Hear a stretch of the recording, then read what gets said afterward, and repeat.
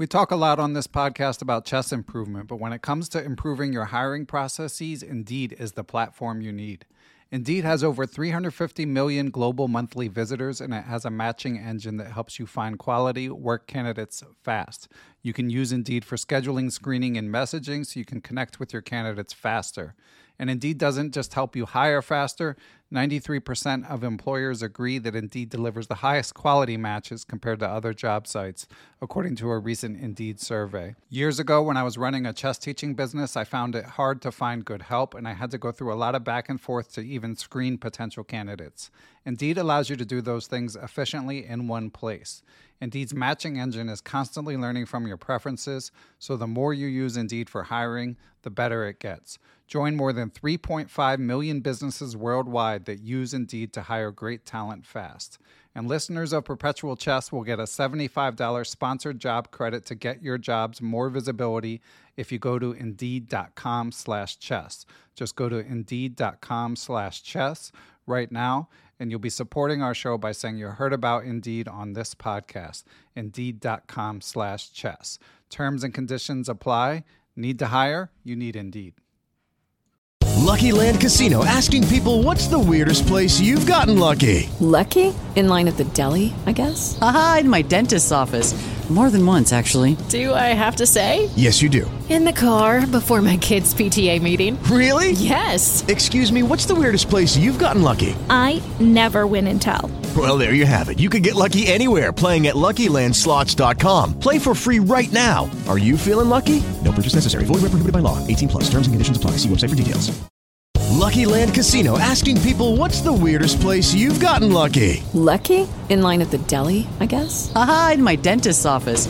More than once, actually. Do I have to say? Yes, you do. In the car before my kids' PTA meeting. Really? Yes. Excuse me, what's the weirdest place you've gotten lucky? I never win and tell. Well, there you have it. You can get lucky anywhere, playing at LuckyLandSlots.com. Play for free right now. Are you feeling lucky? No purchase necessary. Void where prohibited by law. 18+. Terms and conditions apply. See website for details.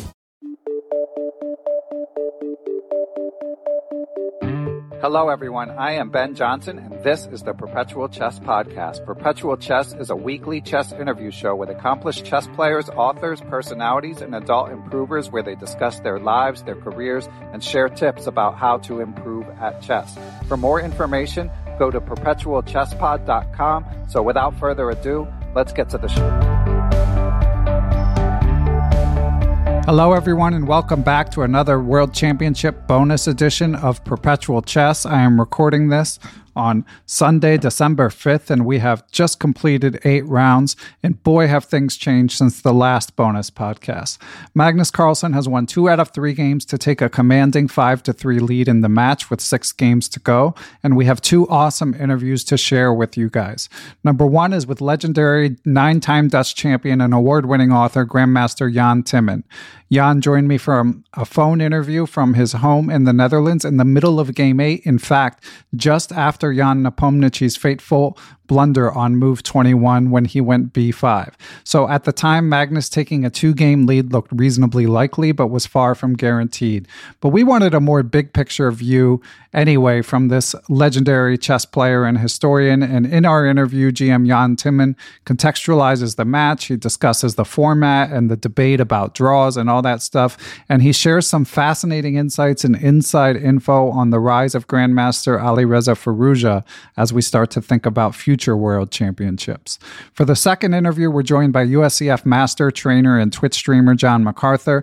I recorded an interview with John on Monday, November 29th, so we do not talk about the current conditions of the match, but John had just gotten back from Dubai, which was his 6th World Championship attended. He told some amazing stories from those accumulated experiences, and he gave great perspective on how Dubai compares to other venues and experiences. Before we get to the interviews, I'm going to do a very brief summary of each game, but the timestamps are in the show description, so if you're already caught up on the match and want to go straight to the interviews, you guys know how to do that. Well, if you're still here, let's get to it. So let's start with Game 6. Wow, the longest chess game in history, in World Championship history. As FM Mike Klein alluded to, it was a single game that almost felt like a series of novels. 136 moves, almost 8 hours. It started on a Friday at 4:30 Dubai time. It ended on a Saturday. Magnus in this game tried a creative opening gambit in another sort of Catalan hybrid type opening. Nepo again sidestepped it, perhaps wisely, and managed to steer it to basically an equal position. From there, things really picked up, though. The game had huge time pressure, massive swings in the evaluation of the position during that time pressure, and ultimately a vintage Magnus win. This game was more sport than art. Mistakes and brilliancies were both on full display. I hope and guess that you all had some time to watch some recaps of this game. It's an amazing slice of chess history that we got to witness. And you may even want to watch a replay or two of this game. It was just so thrilling and tense to watch it in real time. Magnus, of course, ultimately won and broke the deadlock. The one point I want to highlight about this match is that Jan Nepomniachtchi deliberately steered towards imbalance in this game. I don't know if it was due to inertia, or I know he said in the press conference he liked that he had the two bishops early in the middle game, and then ultimately, as Jan Timman mentions, decided to go to a queen against two rooks endgame. But all three results were very possible in this game, and it especially could very easily have been a draw at many points. So while the death of classical chess by draws narrative that we've referred to in previous wrap-ups, while that will be going back in its box for now, just keep in mind that draws are always possible in classical chess, and we, of course, could have had more of them. Instead, we got this thriller that culminated in just some amazing technique under pressure by Magnus Carlsen to take the lead after Game 6. Now, Game 7 was more like a consolidation game. Nepo again was white, and again he got a small advantage in an anti-Marshall Roy Lopez. In fact, the same exact variation as their prior game with Nepo playing black. But again, Magnus did what he needed to do in order to neutralize a small edge. There were a few moments where maybe Nepo could have pressed a bit more, but chess is hard and Magnus is a tough customer. So the pieces ended up coming flying off the board for a fairly quick draw, as I'm sure both players were still recovering from the 8-hour banger the day before. Now, Game 8, which was earlier today, of course, again, the human element was on full display. Magnus, it was a Petrov, so Magnus switched to e4. He steered away from some somewhat promising dynamic possibilities around move 9 and move 10, especially the move c4 looked interesting. And he appeared okay with the draw as white. In fact, Magnus said in the post-game press conference that he discovered as he sat and thought for 40 minutes before picking his move that his brain was just foggy. So he ended up consciously choosing a line in 10 Queen E1 check that he described as insipid. Nepo avoided the calmer waters, but also may have been suffering from fatigue as he made a significant blunder with 21 pawn to b5, which basically just blundered a pawn, therefore blundered the game and possibly gave away the match, although that remains to be seen. It has to be said that Nepo has been just pure class in every interview after every game, and he apologized for his performance in the press conference today. I personally don't think an apology was necessary, but you've got to feel for the guy. I mean, these games are so taxing. Game 6 in particular was taxing to even watch, and then to have to get back up and play the strongest player in the world in subsequent games. It's amazing to see the way that Nepo has comported himself. So now we stand with a 5-3 lead for Magnus. Ty Preuss-Zimmerman of the Chess by the Numbers blog now has Magnus as a 99% favorite to retain his title, believe it or not. That doesn't account for any sort of increased probability of violence on the chessboard. Nepo, of course, will likely be throwing haymakers with both colors now. So I don't know if 99% is right or not, but I would dare to say that we probably have not seen our last decisive result in this game. And And Ty highlighted the point that even if Nepo were to win the next game, his model would still have Magnus over 90% to retain his title. Again, these are just numbers when we have humans playing, as we have seen throughout this match. So certainly I'll be staying tuned and recommend that you all do as well. So on that note, let's get you all to these two fantastic interviews. We'll be back with our regularly scheduled Adult Improver Perpetual Chess on Tuesday, and then we'll be back with another bonus pod for the next rest day heading into Friday, December 10th. And while this match could possibly end before 14 games, it will definitely still be going heading into Friday. So thanks for listening, everyone, and please enjoy these interviews, starting out with Grandmaster Jan Timman after the break. Okay, round two. Name something that's not boring. A laundry? Ooh, a book club. Computer solitaire, huh? Ah, sorry, we were looking for Chumba Casino. That's right, ChumbaCasino.com has over 100 casino-style games. Join today and play for free for your chance to redeem some serious prizes. ChumbaCasino.com. No purchase necessary. Void where prohibited by law. 18+ terms and conditions apply. See website for details.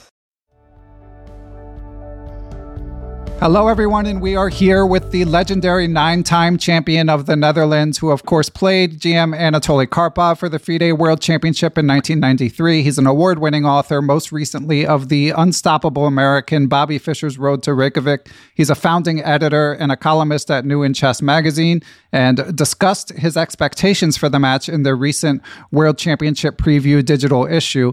And I thought it would be fun to get a sort of mid-match report. Now, we're recording in the middle of Game 8 at what may be a critical moment, as Jan Nepomniachtchi may have just blundered and Magnus has just played Queen A3 check, which it looks like he's going up a pawn, but I want to focus more big picture on the match. But first, let's welcome our esteemed guest back to the show, Grandmaster Jan Timman. Thanks for joining us.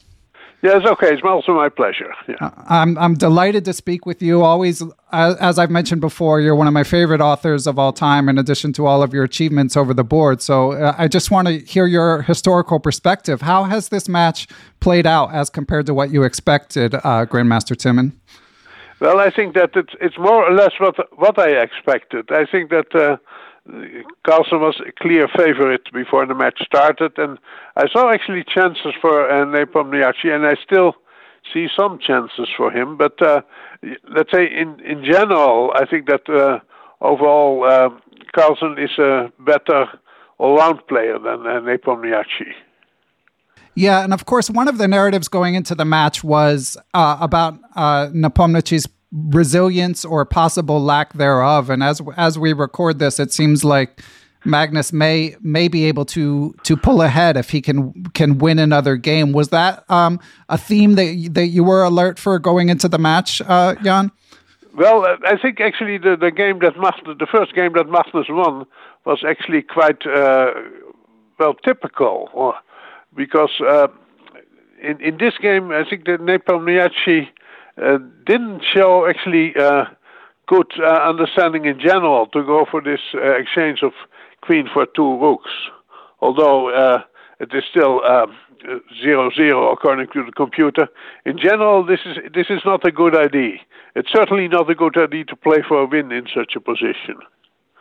And although the game was actually quite complicated and Black had reasonable chances at some moment, I think he should have refrained from that, and he should have just made a very solid draw.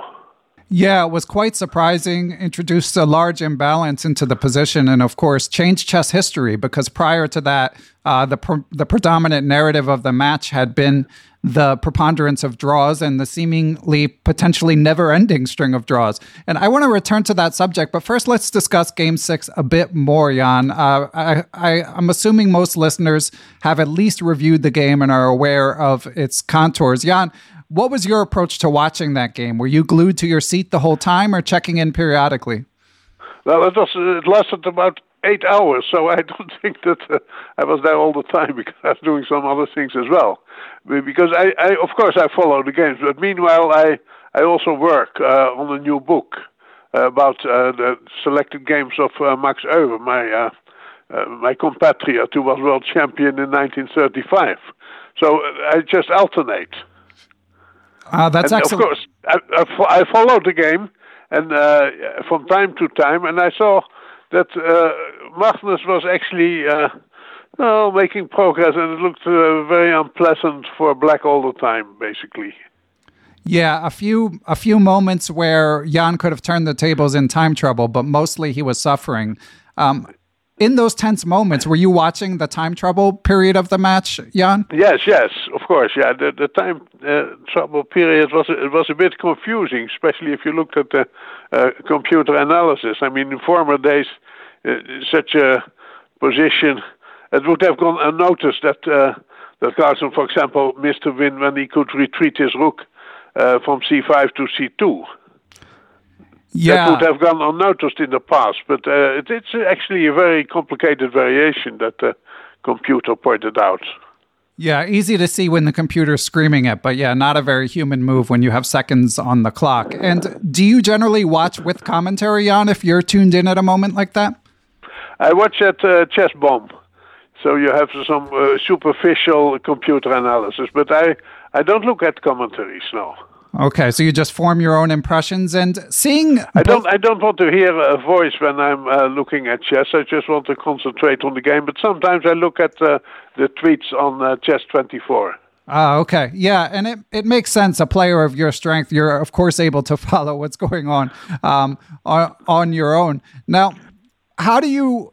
When you see them manage their clocks like that and get in supreme time pressure in such a high-stakes moment, does it recall any moments from your career, Jan?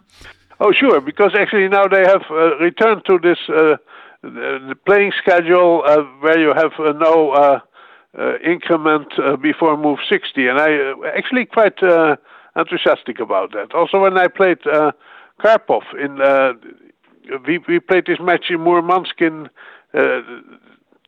2016, we also had no increment before move 40, and that was my proposal.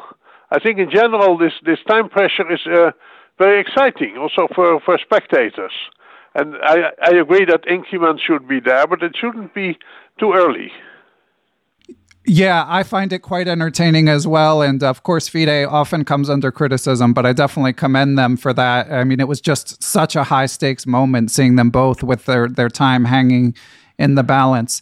And Jan, I don't know, you mentioned you follow Chess24's. I'm sure you read some coverage as well as following their Twitter feed. What was your opinion generally about the sort of escalating complaints about the preponderance of draws prior to Game 6? Well, I think that is something that has happened in many matches. So, for example, if you look at the first match between Spassky and Petrosyan, also the first 6 games were drawn.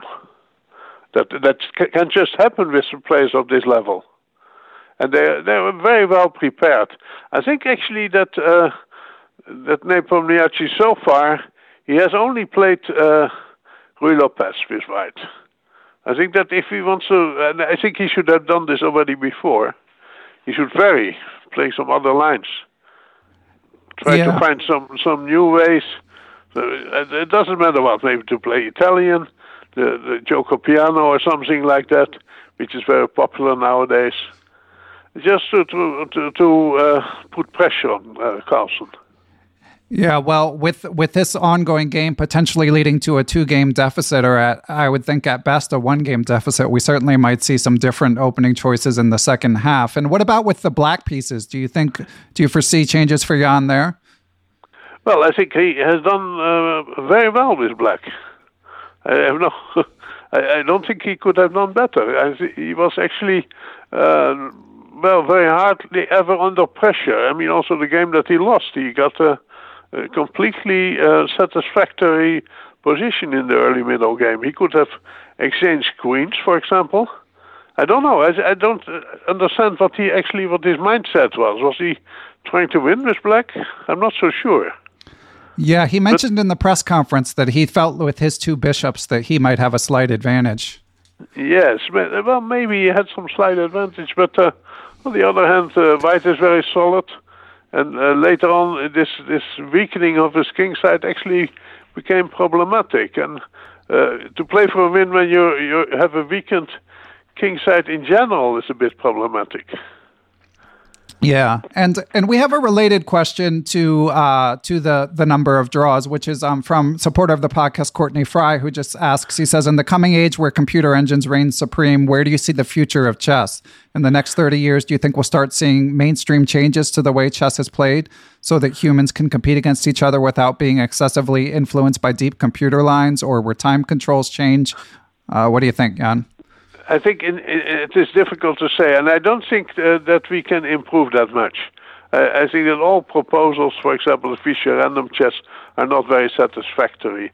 And also Kramnik's idea to delete castling, I think that doesn't really make the game more interesting. I think that what we have now is the traditional chess, which has a very long tradition going back for many centuries. And I think we should keep it that way and hope for the best. That's basically what I think. But on the other hand, yes, what can you do about this computer analysis? I think that the players nowadays, they work really hard. And computers get better and better. And I think it's very interesting work. And I always hope that they play some sharp lines. There may also be draws there, but it becomes more interesting. Yeah.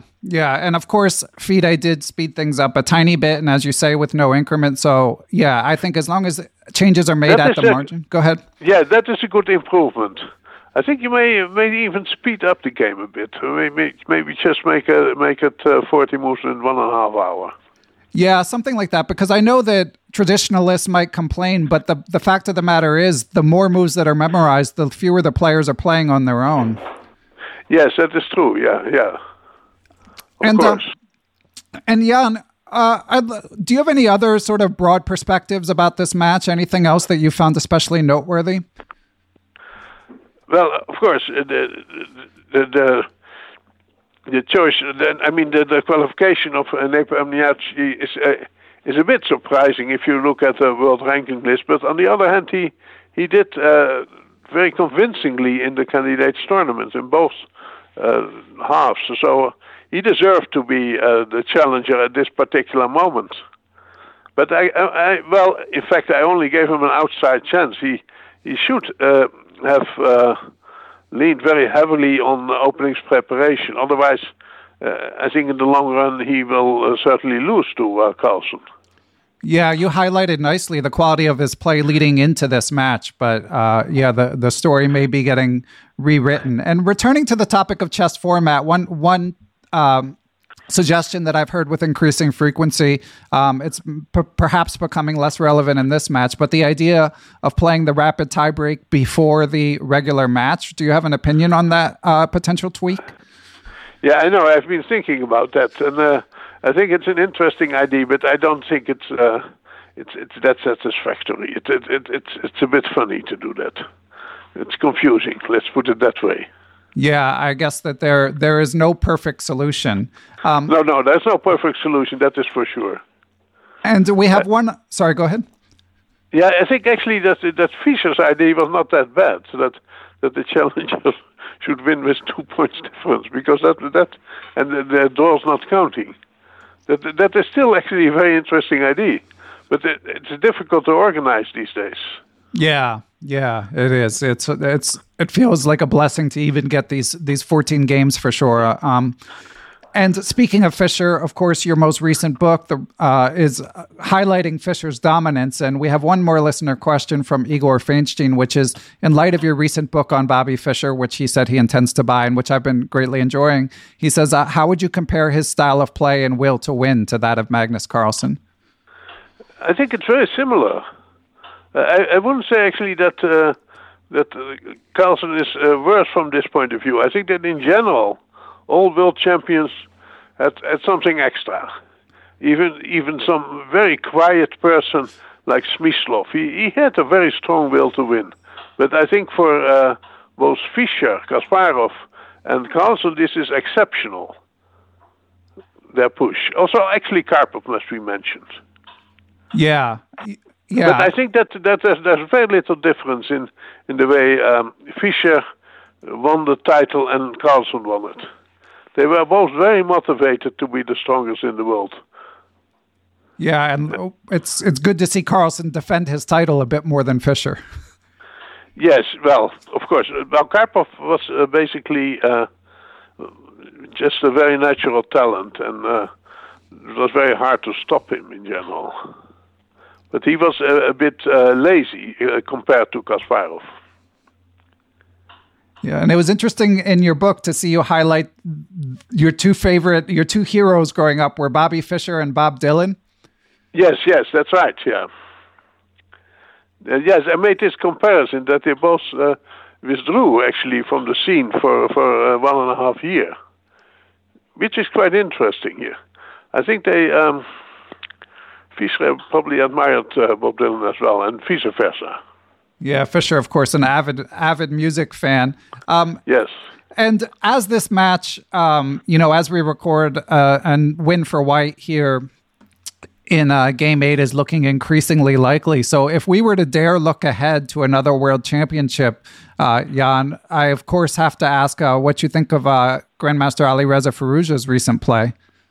Well, I've been following him already for some years, and I think that he's really impressive. Well, the fact that he's only number 2 is just a clear sign that he will be up there. He will be a challenger one day. That is very hard to imagine it going differently. Of course, he has to prove himself in the candidates tournament, which is not easy, because there you play every day against a certain level of player that is not easy to beat. And nerves may become a factor. But on the other hand, I mean, his potential is incredible. And I've been following him already for years, as I said, and I've seen him play in Hogeveen, in Holland, when he played a match. And he against Corey, and he was really impressive there. So I was just playing very close by him on the same stage. So what impressed you? And at the time, I had contact with his father. We had breakfast from time to time together. Well, actually, Alireza was still sleeping, probably. And did his father ask you for any sort of advice? Yes. He asked me. He also asked me, but he didn't ask this directly. But he asked whether I was doing some training these days, and what would be a good trainer for his son. But at that time, I didn't think that I was the right person to do this, because it is far too much work. You need a younger person. I'm almost 70, and I think I cannot do that amount of work on openings.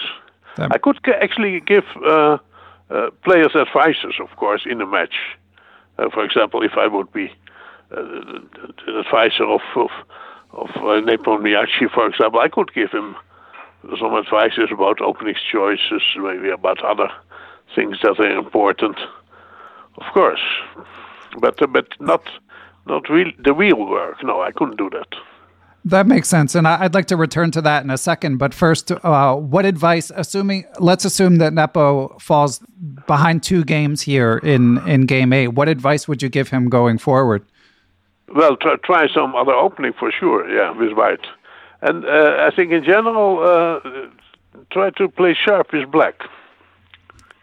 Yeah, it could be a very entertaining second half of the match if this result holds. Yes, let's say if Carlsen plays e4, he could consider to play the Sicilian. That would be very interesting. Maybe just a knight of variation, something like that.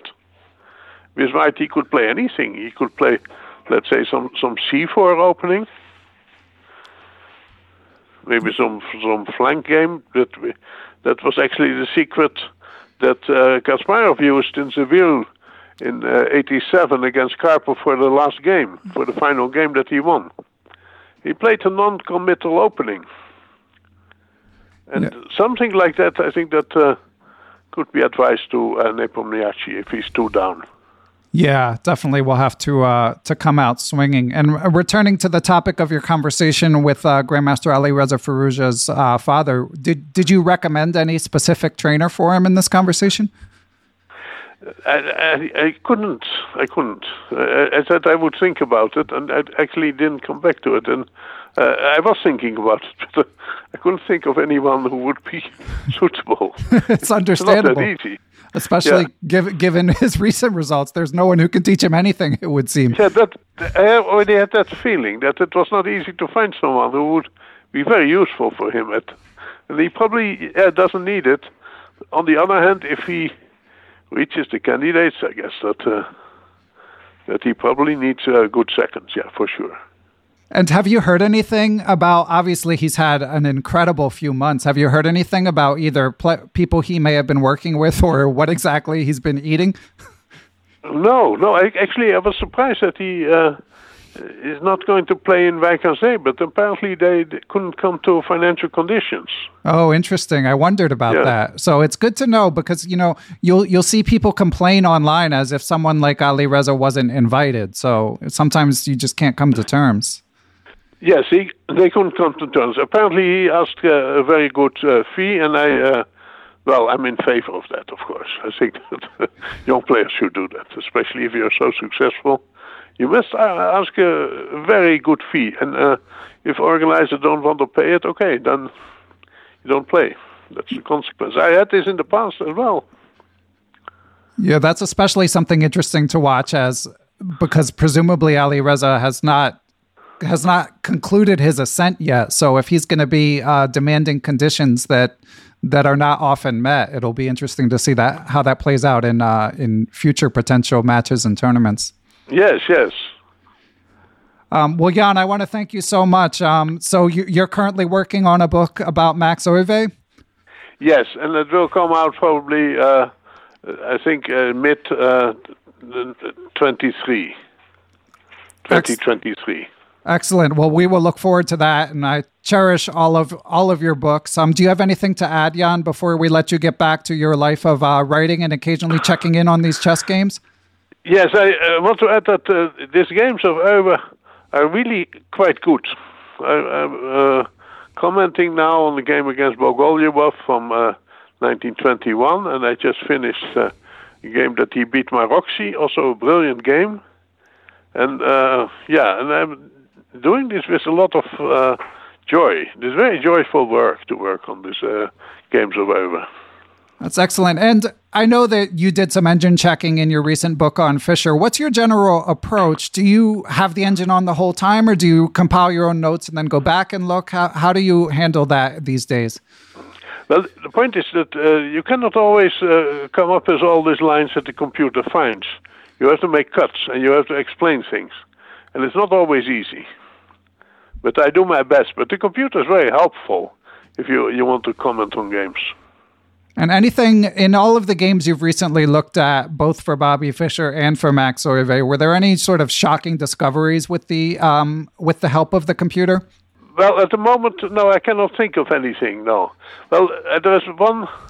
I found something very interesting in Endgame that Euwe beat Janowski in the first round of the Staunton tournament in 1946. Okay, well, we will look forward to the details of that in your book in 2023. And Jan, just want to thank you again and look forward, as always, to your future books and your columns in New in Chess Magazine. Okay, that's good. Yeah. Okay. Oh, bye-bye. Bye. Enjoy the match. Thank you. Lucky Land Casino, asking people, what's the weirdest place you've gotten lucky? Lucky? In line at the deli, I guess? Aha, in my dentist's office. More than once, actually. Do I have to say? Yes, you do. In the car before my kids' PTA meeting. Really? Yes. Excuse me, what's the weirdest place you've gotten lucky? I never win and tell. Well, there you have it. You can get lucky anywhere, playing at LuckyLandSlots.com. Play for free right now. Are you feeling lucky? No purchase necessary. Void where prohibited by law. 18 plus. Terms and conditions apply. See website for details. Hello, everyone. I am here with another old friend. He is straight off of the plane coming from Dubai. He's back in New York. He is a USCF master, a longtime Scholastic coach in New York City, one of the originals to my mind. He is a chess streamer. He streams under the name Master Chess Dojo, of course, not to be confused with Coach Kavutski, Jesse Cry, and David Pruse's Chess Dojo. He's coached many national champions, including Grandmaster Mark Arnold. And he just attended his 6th World Championship. He's also a registered FIDE trainer and been to 6 World Championships. He's been sharing his pictures of Dubai on his Facebook and other socials. And I've just, again, been watching and been jealous. So I wanted to get the rundown from this trip and also just sort of a broader comparison to the many other World Championships our guest has been privileged to attend. So let's welcome John MacArthur. John, what's going on? Thank you, Ben. You're doing a terrific job with the podcast. I'm such a fan. Thank you. I really appreciate that. And for listeners, John and I go way back. We often taught the same classes back in like 2001, 2002, which has been a theme with recent guests who are somehow all convening in Dubai except for me. So while I sit here in New Jersey in my basement, but John, so tell us about the trip. Like, what's your greatest memory from it at this moment? You know, without having had full time to process it. But I saw a lot of pictures with legends. So, what do you think most fondly of at this moment? It was great to reconnect. I think there's no event like the World Chess Championship to really sew together the community of serious chess players, and the community really does bond around this event because you're not there necessarily to play, such as on the first day when I was in the playing area and I realized I'm in this room watching the two players when I could easily be outside analyzing the game with my friends, as well as is often done. There are chess boards that are set up outside the hall, and occasionally there's some analysis boards near a cafe or anything like that where you can analyze with friends and people walk up.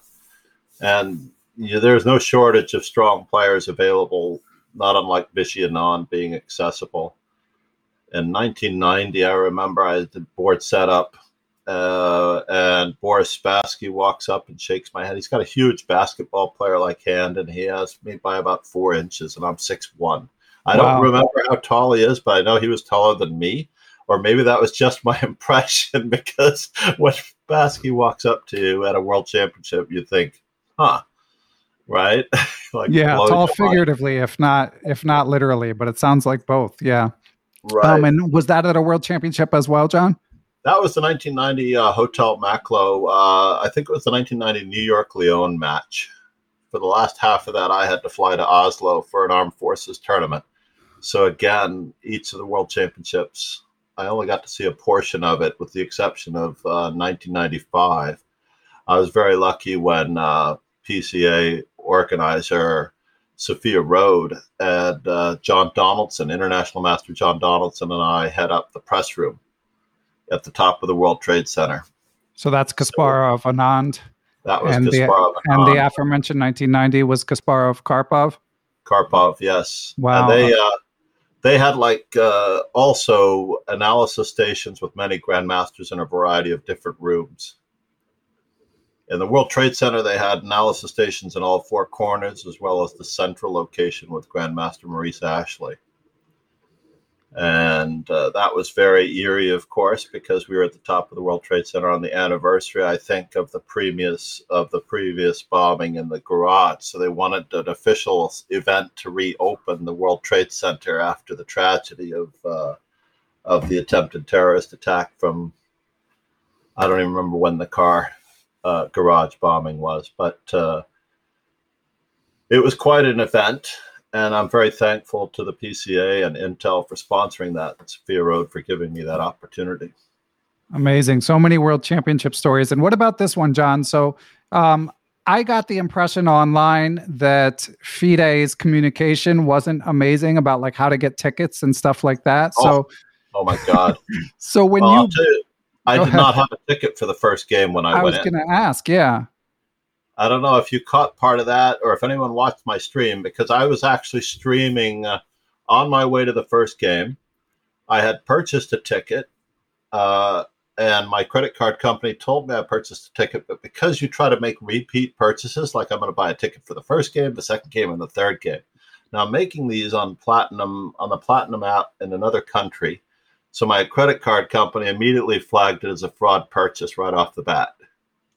So I couldn't purchase the second ticket. The first ticket never comes up, and I'm pretty certain that I purchased a ticket.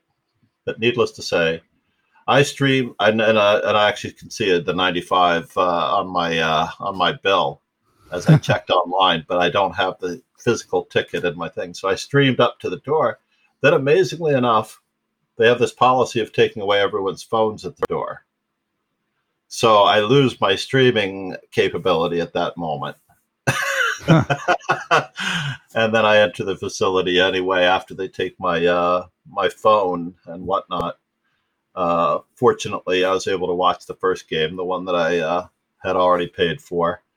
And I was in that room. I was afraid to leave because I was afraid I wouldn't be let back in to a certain extent. Well, so you bought your ticket to Dubai, not having tickets to the event. So this was in Dubai that you were attempting to buy the tickets? No, I purchased them a couple weeks in advance. But you were abroad? I attempted a couple of them a weekend. Or it was just because it was an international transaction? Yes. Okay. So and so therefore, I never got around to purchasing tickets for the remaining two events. And of course, while you're there and you go online, the tickets are completely sold out. Now, there's massive amounts of room in there because I think they're only allowed to sell 50% of the seats available. Okay. Massive amounts of room available. There were a few other things I know they settled afterwards. Lennart Oates is, if I'm pronouncing it, Oates, I believe, yeah.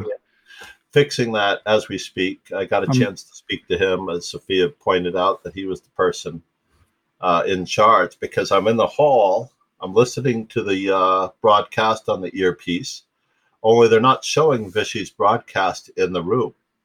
You just have the DGT board, the players, which is a lovely view. It's beautiful setup. If anyone wants to see more of the setup and the behind-the-scenes, Chessbase India had a good... the Sagar Shah, who I had a great opportunity to meet, and his wife is lovely. They did a great job showing the premises. But basically, you're watching the players on one camera, the DGT board on the other camera, and in my ear, Vichy is saying, well, this move here, and he's so polite. If you'll allow me to make it, if you'll allow me to make the move, then he makes the move on whatever board he's on, but you don't see it. And then we can put the rook over here, and this will allow knight to c3. Now you're trying to figure out what's going on. It's good training. Blindfold chess without notation. Well, John, I drove home Sunday. I was driving from my in-laws from Pittsburgh to New Jersey, which is a 5-hour drive, and it was during the match. So I watched the first two games like in front of the screen, glued the whole time. But driving home, I just had an earpiece listening to the YouTube coverage I'm not going to put it on the screen. I'm not going to even glance at a board. I had the GPS on my phone. So I also got some blindfold training trying to follow game 3. But it was tough because they're not saying the moves, So anyway, but yeah, it's funny how that works. But you think FIDE will get these things straightened out in Dubai, the minor technical glitches? Yeah, I think that they had the first 3 games as good training for the most part. Lennart was going to see that he could make certain that the broadcast was being shown in the room. But there was a little bit of a communications gap between what the facility was providing as far as coverage, or how many screens the facility was providing versus what the marketing or the setup department was doing. And I have to say, Lennart is doing a great job, and he's hustling, and he's, I'm positive, being underpaid for this position because he doesn't have enough help. And crossing my fingers that everything's ironed out on the rest day.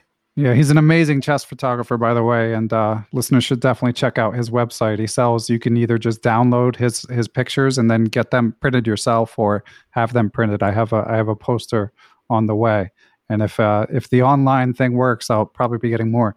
But So bringing it back to the match, I mean, one thing you say about them not being set up, I found it amazing.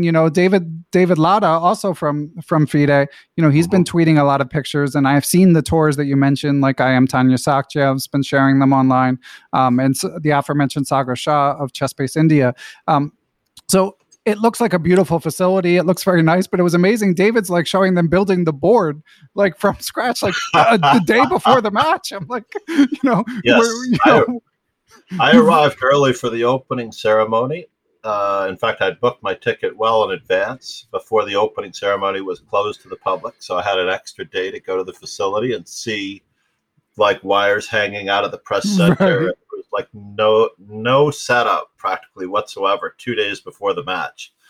And I'm like, OMG, how are they going to do this? Yeah. And I thought the press room is inordinately small, which I think some people may have determined from Theo of Lichess, who quoted himself as having to work from a cafe 2 kilometers away, even though they're using the Lichess software. Wow. And I actually chimed in on that one too, because Lukasz, I'm trying to remember his name. I think he is the FIDE, he might be the FIDE press or marketing director. Lukasz offered him the media center, which is still a little bit of a distance across the expo lot from where we are. But it was something because he threw in the free refreshments. I'm like, now that's a save. If you throw in free drinks and food for the trouble of being a little further away, that might be good. And John, I saw you posted on one of your social media feeds a picture with Anand. Had you in all your other World Championships come across Vishy prior to this encounter? Well, actually, I knew Vishy from 1994 and 1995, also before in the candidate cycle. In fact, there's a picture just above me of the 1994 candidates matches where I'm standing in the center. That one was sent to me by Larry Christensen because I was the PCA assistant arbiter to Karol Jarecki. And you have Vishy playing Romanishin, Tivyakov playing, Kramnik playing Kamsky, Nigel Short playing, I'm trying to remember, Michael Adams is playing Tivyakov. And anyway, they're all in that poster, which was a classic for its day, and that was in Trump Tower in 1994. But prior to that, I'd met Vishy because Sophia Road had organized the Winter Garden Chess Classic Festival, whatever, which is also up there in the corner. The Chess Days and Nights of New York, with the skyscrapers being resembled or brought up from chess pieces instead of skyscrapers in the Manhattan Island. But yeah, no, he hung out with us quite a bit. I was very lucky to meet Kramnik in those days because of Anna Hahn, also at that event. They were staying in the Trump Plaza, I believe, at the time, and they were like walk-in closets for rooms, and they were kind of disappointed that you're staying in the Trump Plaza. But for whatever budgeted room, it was just a walk-in closet. In any event, Vishy remembered me from those days, fortunately. Of course he did. Vishy remembers everything. If he can remember a game between Shirov and someone from an alternative move order from 2002, arriving in this position, which might have been in game 3, I think, had that gone that way. Amazing. And did you? Yeah. And I'm sure that Magnus and Nepo are kept under. They probably try to avoid the masses, but did you see them at all other than when they appeared on stage? Yes, I was very lucky because the opening ceremony, David Latta had sent a letter out to the media or about the media not being allowed into the press conference to the opening ceremony because the royalty, the Emirate royalty of the UAE, I don't know whether it was the king or the son of the king who was going to be there, they decided to heighten the security. And it was held at the Paris Opera House, which is a certain distance away. I was very lucky that one of the members of my chat in my online stream for Master Chess Dojo, one of the members who lives in Jakarta was there, and we met up on that opening ceremony afternoon as he was also inspecting the site, completely unfinished and appalled that they are going to start in 2 days. But he was the one who sort of influenced me. Let's go over and see if we can crash the opening ceremony anyway. So we go over and we circle around, and the Emirate performers that are out front, there's like a troupe of about 8 that are dancing and playing drums and stuff like that. So as you approach the door of the opening ceremony, they start performing. But since we know we're not going in, we veer off. I thought you were going to say you started pretending to drum and just like walked in with them. Oh, okay. I didn't have the right dress. The right attire, yeah. Okay. I did not have a headdress or anything like that. So we veer off, and then we start to come back. But every time we start to come back to approach the door, they start performing like motion activated performers. Huh. So we decided, we actually went around. We attempted to inquire about tickets, and then finally we actually went in past the performers. How'd you get in? A lovely young girl by the name of Sarah almost let us in. She was very earnest. She contacted David, but David didn't know Conte de Luna, so I didn't get a complete confirmation. She said she would have let me in had I, and she apologized because she sent the invitations. But while I'm talking to her to bring this to a conclusion, Magnus and his father are walking out like an hour and a half ahead of schedule, because I've got the complete schedule. The opening ceremony was supposed to go until 10, and it's like 9:15. And so Conte de Luna and I decide to exit stage right and catch up with Magnus, Peter Heine Nilsson. I'm trying to remember who all was there besides those 3. But of course, Heinrich is on crutches because of a recent accident with trying to do something on his own roof. Oh, wow. And he's doing pretty well, he explained to me. But since he was lagging behind, he was the one I engaged in conversation, and I wished him well. And he brought me up to speed on everything. I said, with all of the investments in companies and the promotion of chess, I told him, I think you can afford to have someone fix your roof for you. Right. And he said, unfortunately, I forget that I'm not as young as I used to be. Right. I can't just do these things. But and then so they went to the end of the lot, and they were going to get into a car. I got a great chance to talk to Peter Heine Nilsson about the first time that I noticed him. The first time I noticed Peter Heine Nilsson, before he was ever even remotely close to being the superstar that he is now, he had played Joel Benjamin in the FIDE World Championship knockout in Vegas. And I was like, who is this guy that beats Joel Benjamin? And that's 7 feet tall. And he really did have me. More than Spassky had me. It was pretty crazy. Yeah, and, he's not quite that tall. He was very complimentary. He's told me, no, Joel Benjamin was an amazing player, and that he got very lucky, and that Joel had a winning move to avoid the tie, and he could tell that Joel realized when he didn't close it out that the disappointment because Joel fully deserved to move on. He was very kind, and he almost gave me a complete recap of a game that happened in 1999. Yeah, these grandmasters, right? Yeah. And I was very happy that Joel got the thumbs up from Peter Heine Nilsson, and he said, "Yeah, I wasn't anyone then. No one would have known that I was going to become trainer to Anand or let alone Carlsen." Amazing stuff. So basically, it sounds like you have no regrets about taking this trip, John.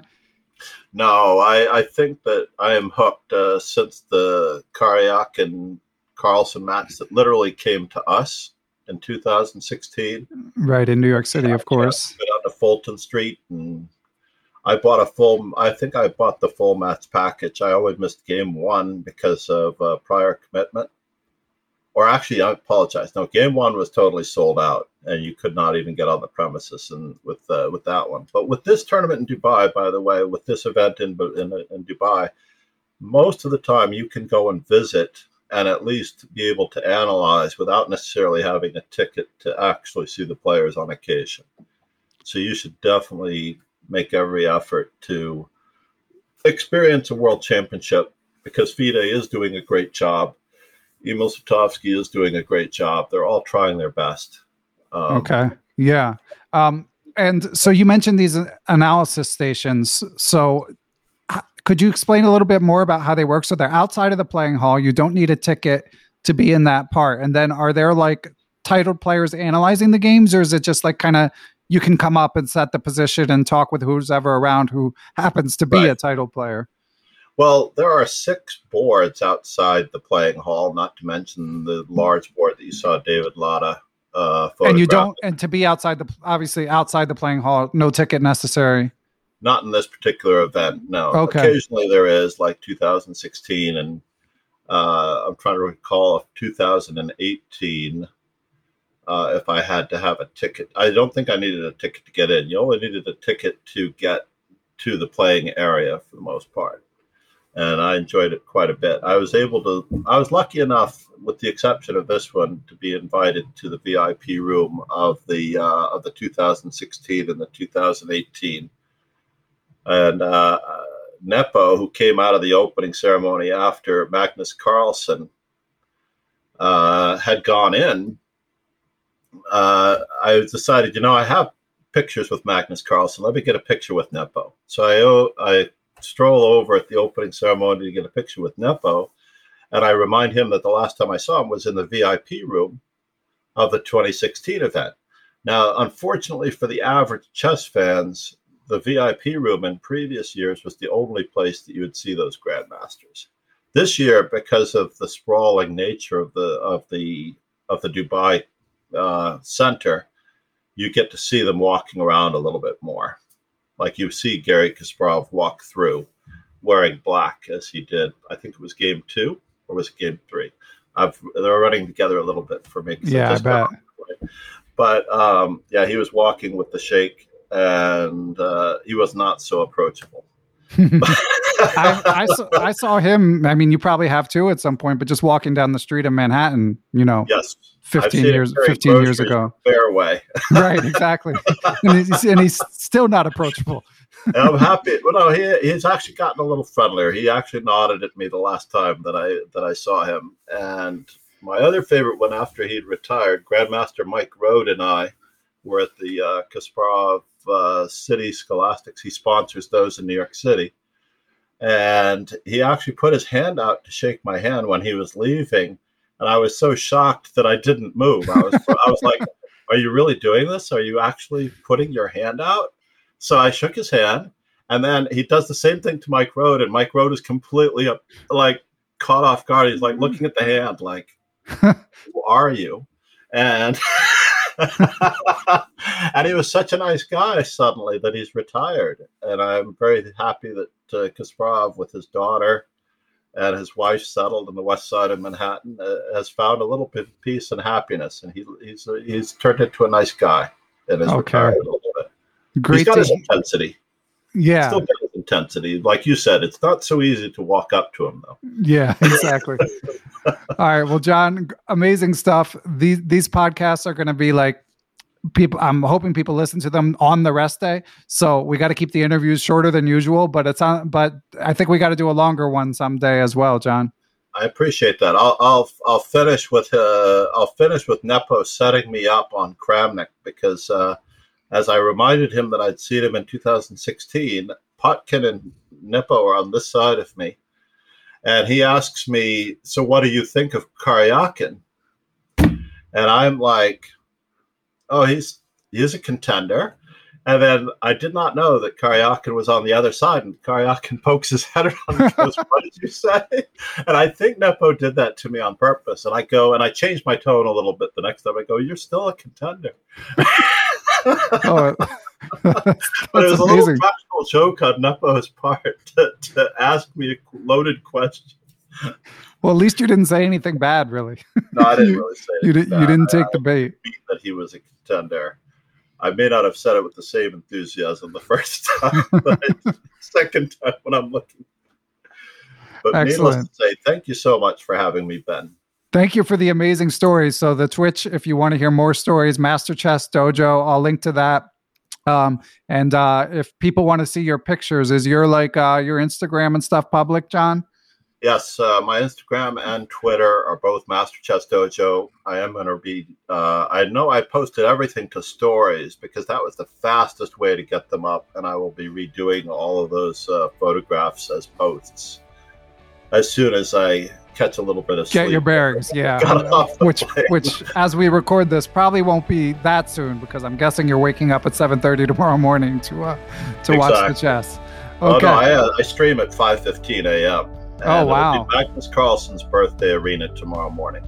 Nice, excellent. I know this is pre-recorded, but since it's Magnus Carlsen's birthday where he is already, we could all wish him a happy birthday, but obviously this podcast won't be released until the next rest day or so. Yes, exactly, which is why we're not breaking down the games. But John, thanks again. Hope to see you in person soon.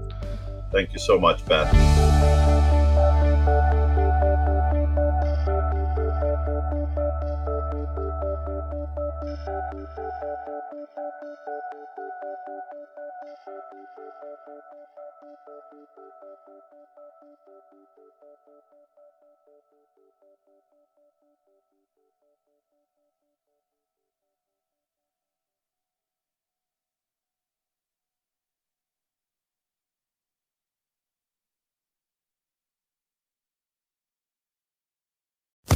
Sports Social Podcast Network.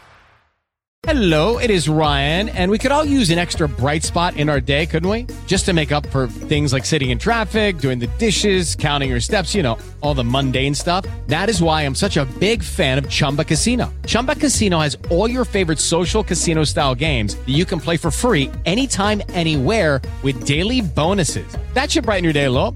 Actually, a lot. So sign up now at ChumbaCasino.com. That's ChumbaCasino.com. No purchase necessary. VGW Group. Void where prohibited by law. See terms and conditions. 18+.